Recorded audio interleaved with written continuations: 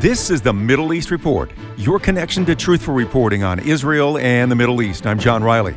Israel continues its effort to remove Hamas from the Gaza Strip. Hamas, this pro-death terrorist organization that has done so much to hurt the people there in Gaza, will soon be eliminated by the Israeli army. And in Israel, so many people are suffering as a result of the war. Families are struggling. The country is shut down. I caught up with Jonathan Feldstein, the head of Genesis 123 Foundation, an organization that has been building bridges between Jews and Christians for many, many years. Jonathan, we're hearing a lot in the news, and especially from the Biden administration, that there should be a, quote, pause for humanitarian relief. Can you just share your thoughts about that, if that should occur, or what you think should happen regarding, quote, a humanitarian relief pause in the war? Anytime anyone hears the word pause, they should think of the 240 plus hostages, most of whom are civilians, who are kidnapped brutally and by the Hamas terrorists who kidnap them and are holding them hostage in Gaza. No, there should be no pause. This is a total war. This needs to be a war of destroying Hamas. There are people in the Biden administration who are still saying that, and thank God, because I understand the left wing of the party and the anti-Israel wing of the party, and there are many that want an all-out stop and pushing Israel back to a situation where Hamas could continue to threaten us. That can't happen until the United Nations or the Red Cross has the right to see the hostages.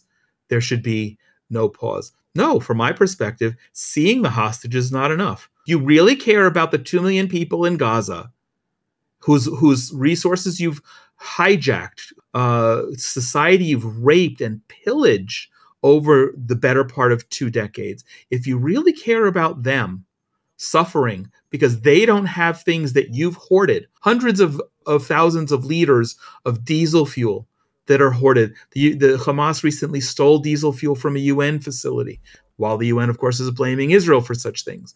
The duplicity, the paradox is absurd. And no, there should not be a humanitarian pause until at least all of the hostages are released. Every single one, and their remains. In this country, Jonathan, we are seeing these protesters, I guess we would call them terrorist protesters. I mean, I don't know how else to phrase it, but they are supporting this demonic Hamas there and what they did. And I guess the only thing I can say is they're terrorists. And we're seeing this as recent as just, not too long ago when we had this massive protest in Washington, D.C. They were shaking the gates there at the White House. And of course, often you hear from the river to the sea. This is what they are chanting. What does that really mean? And maybe your thoughts about some of these protesters that are coming across all our nation here in the United States. It's funny. My sister-in-law and brother are visiting from America right now, and we were talking about this over Shabbat, and they're horrified. They live in the States, and they're horrified, and they're afraid of what's going on in America right now. And they were joking. I had not heard this before. From the river to the sea, some people have spun it off to sound like a Barney song. I love you, you love me, from the river to the sea. But from the river to the sea means genocide of all the Jewish people. It means destroying Israel, not just as a state, but pushing the Jewish people into the sea. And that is genocide.